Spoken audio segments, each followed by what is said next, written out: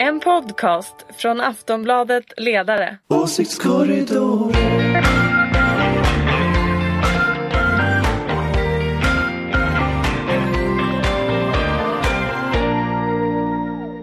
Hej och välkomna till veckans avsnitt av Åsiktskorridoren. Din vän i den politiska djungeln.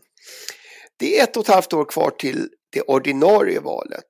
Och vi ska som vanligt försöka förklara vart Sverige egentligen är på väg. Med mig har jag Ulrica Schenström, oberoende moderat, ankare i Åsiktskorridoren och chef för den gröna och liberala tankesmedjan Fores. Hej! Hej! Kul att vara här igen. Hej! Anders Lindberg, politisk chefredaktör för oberoende socialdemokratiska Aftonbladet och en av Åsiktskorridorens röster ända sedan starten. Hej på dig! Hej på mig, eller hej!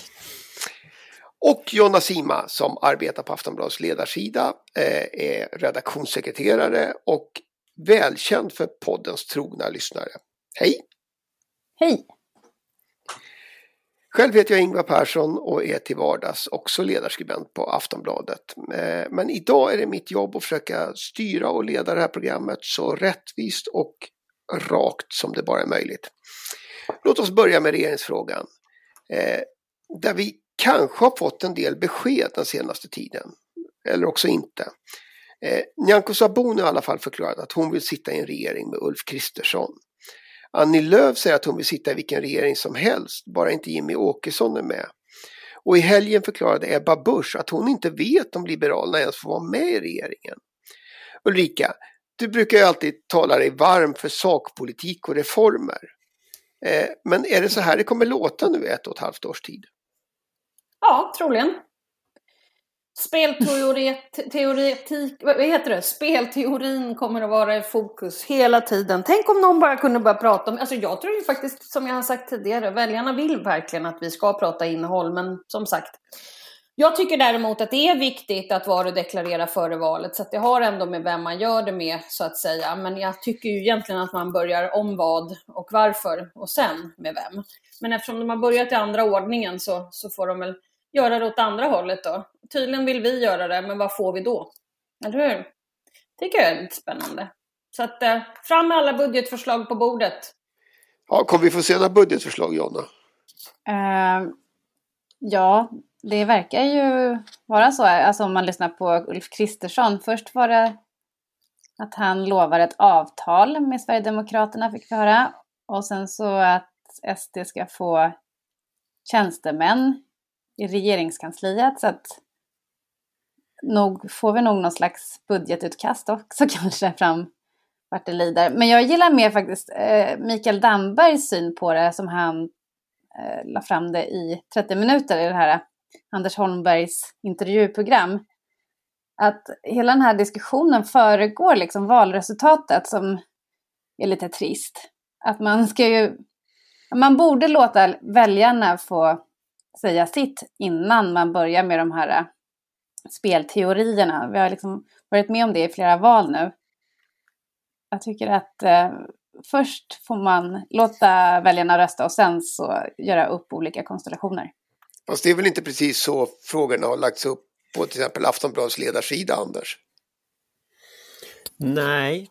Jag tycker ju att det är ganska obehagligt att göra så att de ska liksom göra upp i efterhand. Därför att då vill jag väldigt gärna veta ifall Moderaterna till exempel kommer att säga ja till att det blir kriminellt att gömma en flykting. Och ifall man dessutom vet om att någon har gömt en flykting, att det också, om man inte anmäler det till polisen, att det blir kriminellt. Det skulle jag jättegärna vilja veta, om det är det som till exempel kommer att gå igenom i Moderaternas och den här konservativa blockets politik. Det tycker jag, alltså det är ju ett angiverisamhälle som det är början på. Det skulle jag gärna vilja ha varit deklarerat före valet faktiskt. Så att, nej, jag vill nog veta lite mer om vad jag får än grisen i säcken.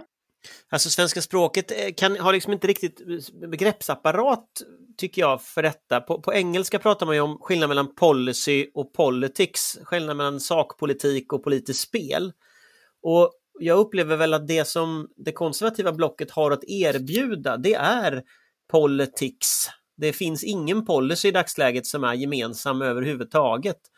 Nej. Och kan man vinna ett val bara på regeringsfrågan? Det betvivlar jag. Så någon form av gemensam jag tror det är jättesvårt. kommer ju de konservativa att få redogöra för. Ja, det måste de ju göra. Och jag tror att... Ja. Jo, men jag tror också att... Jag tror också att den här liksom... på något sätt stämningen som de har av att de är oppositionen, de har liksom, de ser ju ut som att de tror att de håller på att vinna. Tittar man på mätningar så ser man, det kom en SIFO i lördags till exempel, då ser man att Stefan Löfven hade fortsatt vara statsminister vid ett val idag. Så att lite så känns det som att de lever i en bubbla där de övertygar varandra om att de håller på att vinna. Men väljarna är liksom inte med i bubblan. Och det är väldigt intressant läge. Det ser nästan ut som att Sabuni hoppar på ett framgångståg när hon i själva verket hoppar på någon slags liksom sjunkande skepp mer eller mindre. Och det är liksom... Ja, det är som inte ens vill ha henne på det där skeppet. Som inte ens vill ha henne. Så det är väldigt intressant hur liksom de framställer det här på ett annat sätt. Ungefär som att Liberalerna säger hela tiden att det är nya fel på januariavtalet. Liksom. Ja, men ta era 2,8% och utlys ett nyval då. Kör! Men sen är inte jag helt säker på att det du säger stämmer. Utan jag tror att väljarna också kan rösta på någonting som bara är något annat än regeringen. De kanske inte vet vad det är de får, men de röstar emot någonting. Alltså är det mig du pratar om? Nej, jag säger emot min chef, Anders Lindberg. Jaha. Nej, men jag undrar vem att man faktiskt också kan... Jag pratar om lite alla möjliga, men också att jag tror att väljarna faktiskt inte alltid väljer att rösta på bara det de vet vad de får, utan att de också kan proteströsta. Och det finns ju den risken nu också i och med pandemin och många andra samhällsfrågor som kan skapa ett missnöje. Så, på det viset så kan de vara beredda att köpa grisen i säcken i värsta fall. Jag tror du kan ha rätt, men jag bara säga det att jag tror ingen missnöjesröstar på Liberalerna.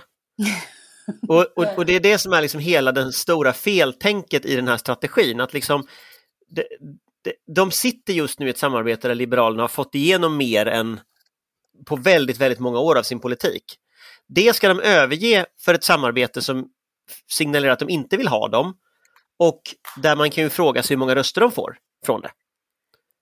Kommer Moderaterna och Kristdemokraterna stödröster, kommer de att lita på Liberalerna? Jag skulle ju aldrig lita på Liberalerna överhuvudtaget om jag tittar på dem de senaste åren. Jag skulle aldrig lita på Liberalerna överhuvudtaget, kanske, punkt. Men då är vi tillbaka i Liberalerna. Det har vi ju diskuterat en del, kan man ju säga, och med ungefär samma slutsats varje gång också. Men är inte problemet större än så? Om det nu är så att man nu håller på att drar upp, jag menar, de här röda linjerna, de är ju nödvändiga som Ulrica säger för att man ska veta vad man inte får då. Men å andra sidan så för 2,5 år sedan så var det så mycket röda linjer så Sverige höll på att inte få någon regering alls. Det är ju egentligen det Jonnas poäng är. Är det ett problem? Alltså är vi på väg dit igen med till exempel Annie Lööfs uppfattning att Vänsterpartiet kan man heller inte prata med. Ja, det är hopplöst. Jag förstår inte den inställningen att man ska hålla på att dra upp massa röda linjer innan man har haft något valresultat. Alltså vi måste ju ha en regering. Sverige måste regeras. Så att det måste ju lösas på något vis. Och det höll ju på att... Jo, men jag kan hålla med om det. Det är bara det att det finns ju då ett parti här som kanske har väldigt konstiga uppfattningar om sakernas tillstånd. Vilket gör att jag gärna skulle vilja veta vad det är Moderaterna och till exempel Kristdemokraterna tänker släppa igenom i den frågan. Det tycker jag faktiskt är en otroligt viktig fråga. Därför att de har inte suttit i regeringsställning förut. De har inte blivit granskade. De har bara blivit granskade när det gäller vissa delar av migrationspolitiken. Vissa delar av de delar som kan rymmas inom justitieutskottet. Men inte om till exempel jämställdhet, kulturpolitiken ordentligt. Så att jag är verkligen jätteintresserad av ifall de här 3 tänker göra upp och i så fall vad man kommer gå med på. Jag tror det är otroligt viktigt. Men jag tänker också, alltså frågan är, får man det beskedet innan valet? Alltså, jag tror att det vore önskvärt att få det. Samtidigt så är ju jag tänker ju att om Moderaterna skulle säga till exempel, ja men vi är beredda att sälja ut public service till, till Sverigedemokraterna. Det lät ju på Ebba Busch i helgen i lördagsintervjun som att hon var beredd att sälja i stort sett allting. Va? Okej, vi säljer ut det till Sverigedemokraterna. Alltså, är inte risken rätt stor då att folk helt enkelt röstar på något annat? Alltså, det är ju det som är grejen, att visa dem den här politiken som ett konservativt block skulle föra. Jag tror den är ganska oattraktiv för väljarna. Jag tror inte människor skulle rösta på den. Jag tror de kommer mörka så mycket de kan. Precis, och det var väl därför det gick till som det gjorde när Oskar Sjöstedt sa det blir 0 eller allt. Och sen gick Jimmy Åkesson ut och liksom drog ner på det där och sa att nej, vi ska oj. Jag förstår precis. Men det är ju just det som är poängen. Vill vi gå in i en risk för att om folk tycker att det är intressant att rösta på ett konservativt block, inser man att man då riskerar att få en del politiska förslag som kan bli verklighet som leder till ett angiverisamhälle. Det var ett exempel. Jag tycker att det är extremt relevant.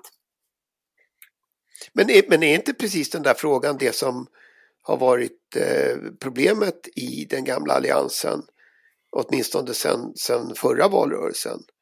För jag menar, då drogs ju de här linjerna upp, och i efterhand kan man säga att det var tur att Folkpartiet eller Liberalerna och Centerpartiet var tydliga med att de inte ville sitta i en regering som var beroende av Sverigedemokraterna.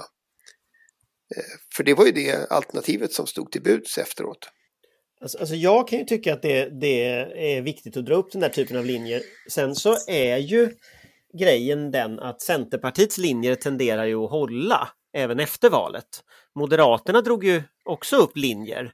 Han sa ju att om inte himlen föll ner så skulle han ju då inte försöka gå smyga in Sverigedemokraternas stöd i regeringsalternativet. Och sen så tog det ju inte många dagar efter att valet var över så var den röda linjen up in the air liksom. Så att det, och tittar vi, vad är det för politik? En motion som jag ibland går tillbaka till i riksdagen, den heter Åtgärder mot institutionaliserad korruption, och det är en sån här motion som Sverigedemokraternas Josef Fransson la förra året. Och där går man igenom liksom en sån här önskelista. Man ska dra ner public service, man ska ta bort pressstöd, man ska halvera partistöden, man ska ta bort genusvetenskap, man ska ändra myndighet för myndigheterna så att man ska kunna styra myndigheterna politiskt. Man ska lägga ner eller minska arrangemanget i FN. Man ska till och med lägga ner Allmänna arvsfonden, för den ger ju pengar då till saker de inte gillar, Sverigedemokraterna. Så det är en extremt hård styrning av svensk kulturpolitik, mediapolitik, partipolitik som går raka vägen in i liksom den ungerska inriktningen, där man inte har fri press, inte har fri forskning och så vidare. Och det här lägger han fram i riksdagen. Det ligger på riksdagens bord, eller låg på riksdagens bord.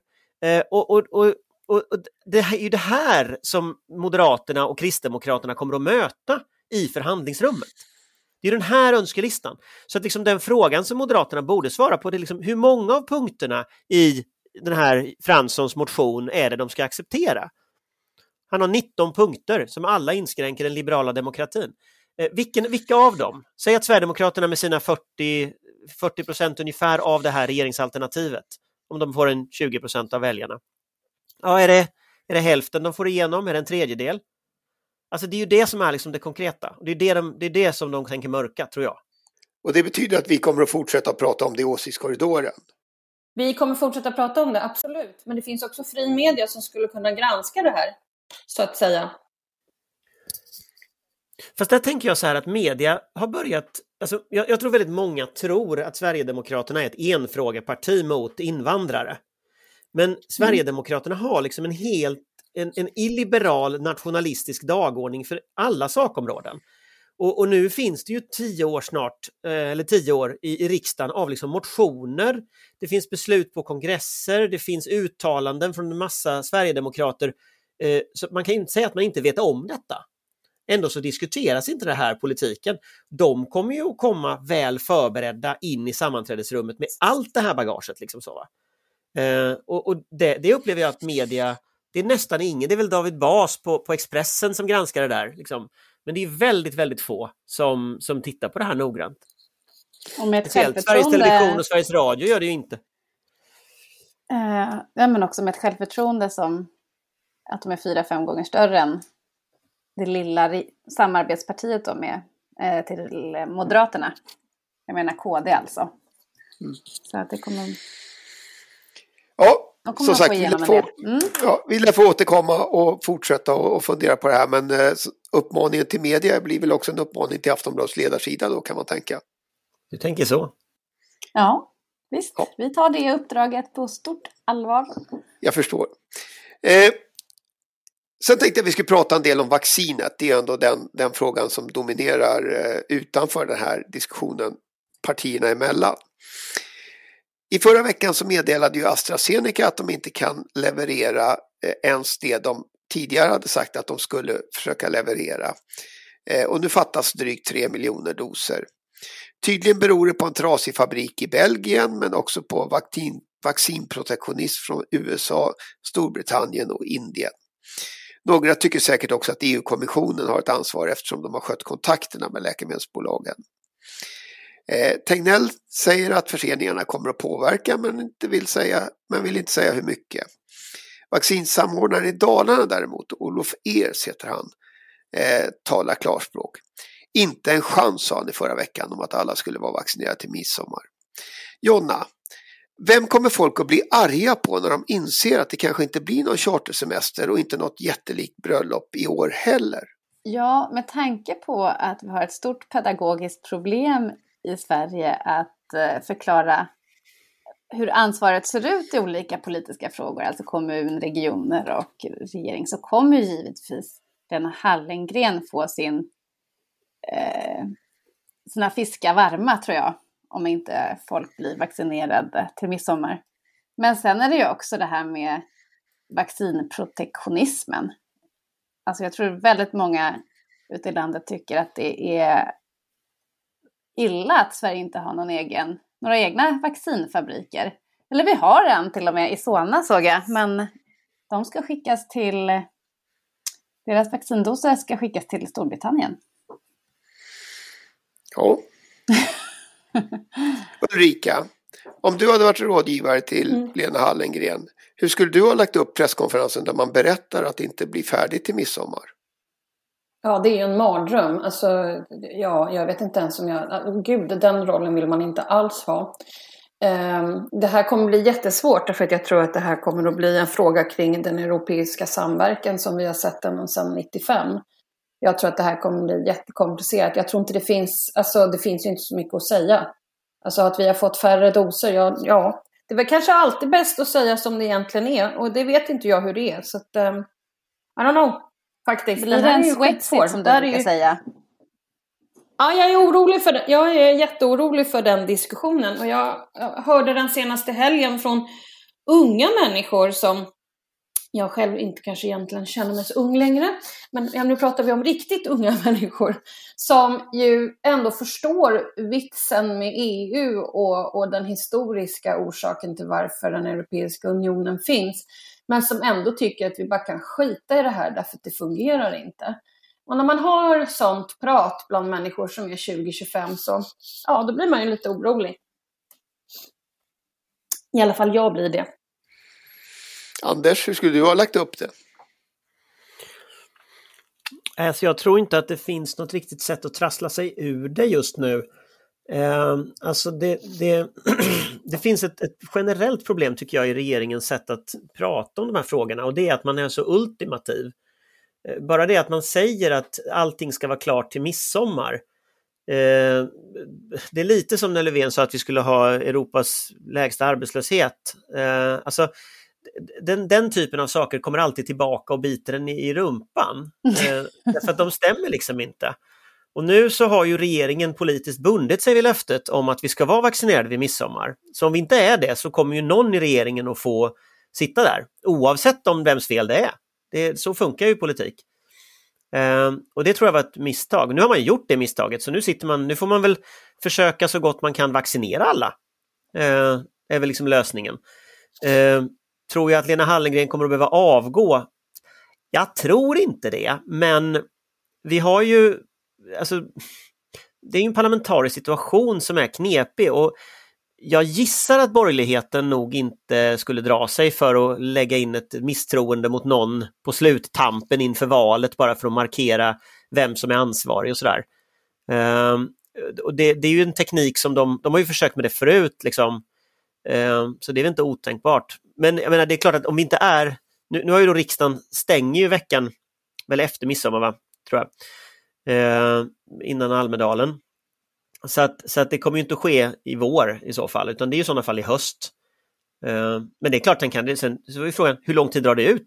September? Oktober? November? Alltså, när är vi vaccinerade? Och det politiska priset kommer ju att gå upp per timme efter midsommar. Det är ju så liksom det här kommer funka. Och samtidigt så kan man ju säga att vaccinationen pågår ju, och den har ju hittills fungerat precis på det sätt som det var tänkt. Dödstalen på äldreboenden sjunker, och i huvudsak ändå på de flesta håll så sjunker antalet svårt. Fast jag spelar tror det ingen roll? Nej, jag tror att det spelar liten roll, därför att jag tror att det har man redan tecknat in. Nu är det nästa steg så att säga, kommer att vara krav på att få tillbaka vår frihet.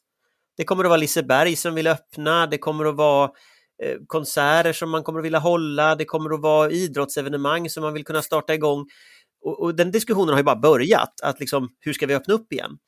Men den är ju helt avhängig av vaccinet. Och jag tror att när dödstalen börjar gå ner och liksom den här omedelbara skräcken som finns fortfarande finns väldigt tydligt, när den börjar gå ner kanske april, då kommer de här kraven på att liksom öppna upp och bli jättestarka. Och om det då finns liksom politiska problem som har fördröjt vaccineringen, så tror jag det kan bli en väldig smäll faktiskt. Jag tror att det där är kommande riktigt stor debatt, det tror jag. Jag tycker det är bra att jag såg att Malin Björk, Vänsterpartiets EU-parlamentariker, har lyft frågan kring det här med patentskyddet. Att man tillfälligt åtminstone borde lyfta på det för att producera mer vaccin. Alltså inte bara till oss såklart, utan till hela världen. Men sen så kommer ju också... Ja, men de säger ju att vi går in i liksom pandemiernas era. Det här kommer kanske inte vara den sista pandemin vi är med om. Så att alltså, frågan kommer ju fortsätta vara aktuell. Och då är det väl bra om vi har något Norden-samarbete eller något liknande för att tillverka vaccin. För att det kan ju komma att behövas även efter coronan. Och sen tror jag inte man ska underskatta heller den här coronakommissionen. För den är ju liksom riggad, om man läser liksom Moderaternas debattartikel innan den här kom, så är ju coronakommissionen riggad för att leta syndabockar snarare än för att ta fram ett nytt förslag på hur man ska klara beredskapen. Den är ju på det sättet mer av en undersökningskommission av liksom vems fel är någonting än egentligen att man kan titta på helheten och komma med konkreta förslag till förändringar. Och det betyder ju, och det tror jag gör att man kommer att tappa i alla fall ett par år i utredningsarbetet om hur en mera säker struktur skulle se ut. Och det tror jag är ett jättemisstag av regeringen att tillsätta den här kommissionen med det mandatet. Därför att det betyder att när vi kommer ur det här, säg att vi kommer ur det här i höst eller till årsskiftet kanske, då har vi fortfarande ingen idé om vad är liksom en coronaberedskap. Hur ska liksom Sveriges beredskap förändras? Då kommer det behöva starta nya utredningar för att ta fram liksom de delarna. Och sen kanske nästa pandemi kommer om ett par år. Då kommer vi fortfarande ha samma beredskap som idag. Så jag tror att vi är för långsamma, tror jag. Nu hade väl kanske regeringen inte så stor handlingsfrihet när de just tillsatte den där kommissionen. Det var ett rätt hårt politiskt tryck. Ja, alltså det är möjligt, men samtidigt så tror jag tror att det är ett misstag. Alltså, vi kan gå tillbaka till den här motståndskraft från försvarsberedningen som kom 2017. Som ju pekar på att totalförsvaret är helt under isen och att det måste rustas upp på olika sätt. Väldigt mycket av det har fortfarande inte hänt. Och det är 4 år sedan nu. rulla fram 4 år till så kanske det var en ny pandemi och fortfarande ingenting har hänt. Och jag fattar liksom det politiska kortsiktiga perspektivet, men liksom beredskapsfrågor borde inte man borde inte få leka politik med beredskapsfrågor på det sättet som man har gjort med den där coronakommissionen. Där ser man. Och det är väl, som sagt, risk för att det fortsätter så leks politik. Jag tänkte vi skulle prata helt kort bara om en sån där fråga i just politikens utkant. De senaste dagarna har ju en allt mer häpen allmänhet kunnat följa interiörerna från den konservativa tidningsprojektet Bulletin. Anders, kan du ge oss den korta versionen? Nej, det kan jag inte. Eller alltså... den korta versionen är väl att de startade Bulletin som ett ganska ambitiöst tidningsprojekt. Det skulle bli en svensk New York Times och men det skulle vara liksom väldigt, väldigt hög svansföring hade man, och man rekryterade ett antal av de mer profilerade konservativa debattörerna för det här projektet. Och det som sen har hänt, det är väl de senaste 2 veckorna, det är väl att det här har då successivt brutit samman i offentligheten på grund av en konflikt mellan ägarna som uppenbarligen på olika sätt har gått in och velat styra journalistiken och tidningsledningen som inte vill att ägarna styr journalistiken. Och sen vems fel olika saker är, det verkar vara helt omöjligt att reda ut. Men det har ju läckt flera så här interna möten i medierna där olika detaljer kommer upp. Och det som, jag kan inte vems fel olika saker är, och det verkar ju vara personkonflikter och sånt där i botten, men nyckelfrågan blir ju principiell, därför att den handlar ju om så här, om en redaktion och en chefredaktör ska, och ansvarig utgivare dessutom i det här fallet, så det är också en juridisk dimension i det, är den som så att säga har makten på tidningsgolvet, eller om ägarna kan kliva in och bestämma i det redaktionella arbetet. Och den svenska traditionen är ju glasklar på den punkten, att det gör inte ägare. Så att här, jag får ju känslan av att det är liksom så här någon slags högerpopulistisk mediasyn som de här ägarna har. Och så tror de att de ska kliva in och driva, och de tror liksom att media funkar på det här sättet. De tror att det liksom är LO som ringer mig och säger vad vi ska skriva i tidningen, eller liksom Moderaterna som ringer Tove Livendal och säger nu får du skriva sådär, så skriver hon sådär. Alltså så funkar det inte på riktigt. Du kan dementera det. Nej, men det funkar inte så på riktigt på någon tidning. Och grejen är att de tror det, därför att de har liksom de är så här uppväxt i någon sån här högerpopulistisk liksom felbild. Och denna felbild försöker de nu driva en tidning utifrån, de här ägarna. Och då kraschar det med liksom människor som har ändå varit aktiva, som ju Per Gudmundsson och Alice Teodorescu och andra har varit aktiva i Ivar Arpi i riktiga tidningar. Och då kraschar liksom det högerpopulistiska rakt in i verkligheten, och så blir det så här. Jättekort, Ulrica. Finns det någon anledning att bry sig om det där? Nej, men jag tycker att det är en liten väckarklocka på hur fri media och fri journalistik ska fungera. Så att här håller jag med Anders helt och hållet, att som ägare kan du inte gå in och börja skrika för att du inte är nöjd över materialet. Så funkar det inte. Och det är därför jag tidigare också sa att jag tycker att politik ska granskas av just fri journalistik. Så att utan det så försvinner de liberala demokratiska krafterna i samhället. Så det oroar mig väldigt mycket. Och det där är kanske en ny trend. Jag vet inte, vi får hoppas inte. Mm. Jonna, då får vi fortsätta följa det här. Men jag trodde aldrig man skulle säga att jag tycker synd om de här konservativa skribenterna som du räknade upp. Men det gör jag faktiskt. Jag tycker att de har hamnat i en otrevlig situation. Hoppas att det löser sig ändå för dem. Vi får fortsätta följa Bulletin och vi fortsätter att följa svensk politik. Det här är faktiskt allt vi hinner med i den här veckans Åsiktskorridoren. Men om en vecka är vi tillbaka igen. Får tacka deltagarna. Ulrica, Anders, Jonna. Tack så mycket. Tack programledaren Ingvar. Och så tackar vi förstås som vanligt lyssnarna.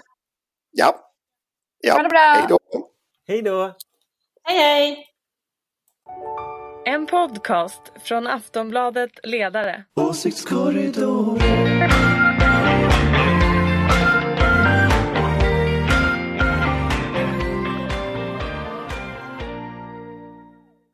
Du har lyssnat på en podcast från Aftonbladet. Ansvarig utgivare är Lena K. Samuelsson.